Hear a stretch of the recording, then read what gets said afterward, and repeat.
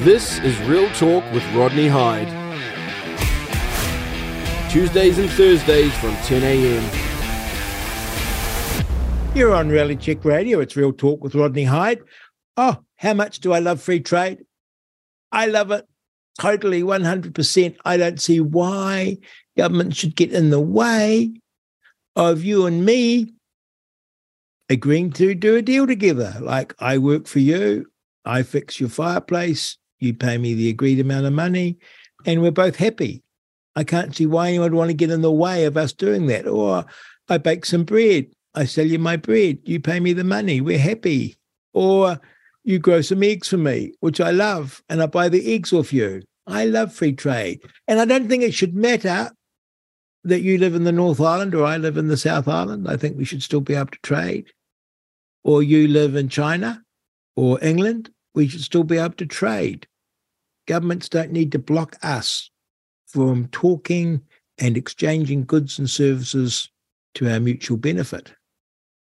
Now, I always worry, though, about free trade agreements when they take pages and pages and pages and pages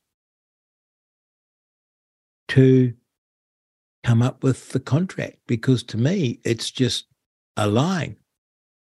We won't impede the free exchange of goods and services, full stop. That's what to me is a free trade agreement. And here we are. They have been trumpeting a free trade agreement that's ambitious for the European Union and New Zealand. We have signed an agreement that's ambitious. Well, ambitious, just sign it, right? And then you read on. Quote, I'm quoting from the EU here, ladies and gentlemen. This landmark agreement also includes unprecedented sustainability commitments, including respect of the Paris Climate Agreement and core labour rights.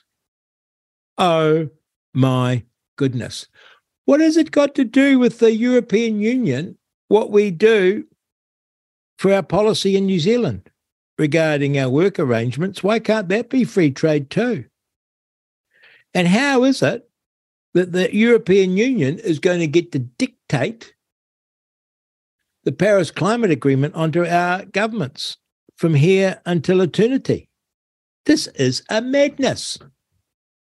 Now, just to finish you off for this agreement, we have the President of the European Commission. Remember her? My goodness, Ursula von der Leyen. She's a scary, scary woman. Remember, she's all upset with the UK when they did their Brexit, and she's all angry over COVID. Oh, she's a little tin pot dictator. I'm president of the European Commission, and now she's going to get to dictate to us. Why? Because we want to sell some goods and services to her. Here's what she says in 2 sentences. This modern free trade agreement brings major opportunities for our companies, our farmers, and our consumers on both sides, with unprecedented social and climate commitments. It drives just and green growth while reinforcing Europe's economic security. So, what's just and green growth? I don't want to borrow that. I want economic growth, just the good old-fashioned kind, where we prosper. People have jobs. People can feed their kids and send their kids to school and have good, happy, productive lives. Green and just, that's government dictating what you can do and when you can do it. And what this agreement's going to do is give President Ursula von der Leyen and the Europeans to dictate how we do things. We shouldn't have a bar of it. We're trading away our sovereignty. Not by having free trade. That's actually enhancing our sovereignty, because it's giving us individual sovereignty to sell our goods and services to whom we like. But in reciprocal agreement, the European Union get to dictate our environmental policy and our social policy? No, thanks. We should say no. We don't want anything to do with the European Union other than the ability to buy and sell with their citizens. We don't want the European Commission dictating to us, but you can see it happening, can't you? From here on in, every little Maori skirmish, because that'll be a social justice issue, every little environmental policy, you have to do this because otherwise you threaten our trade with Europe. Oh my goodness. Say no to that.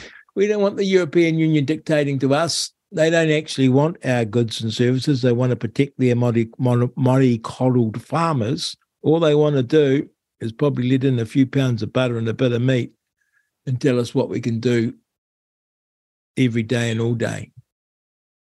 Real Talk with Rodney Hyde, Reality Check Radio. Send me a text 2057. Send me an email, inbox@realitycheck.radio. And please go to our webpage if you like the show and see if you can contribute a little bit. Thank you so much for listening.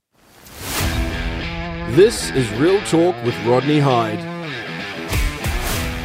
Tuesdays and Thursdays from 10 a.m.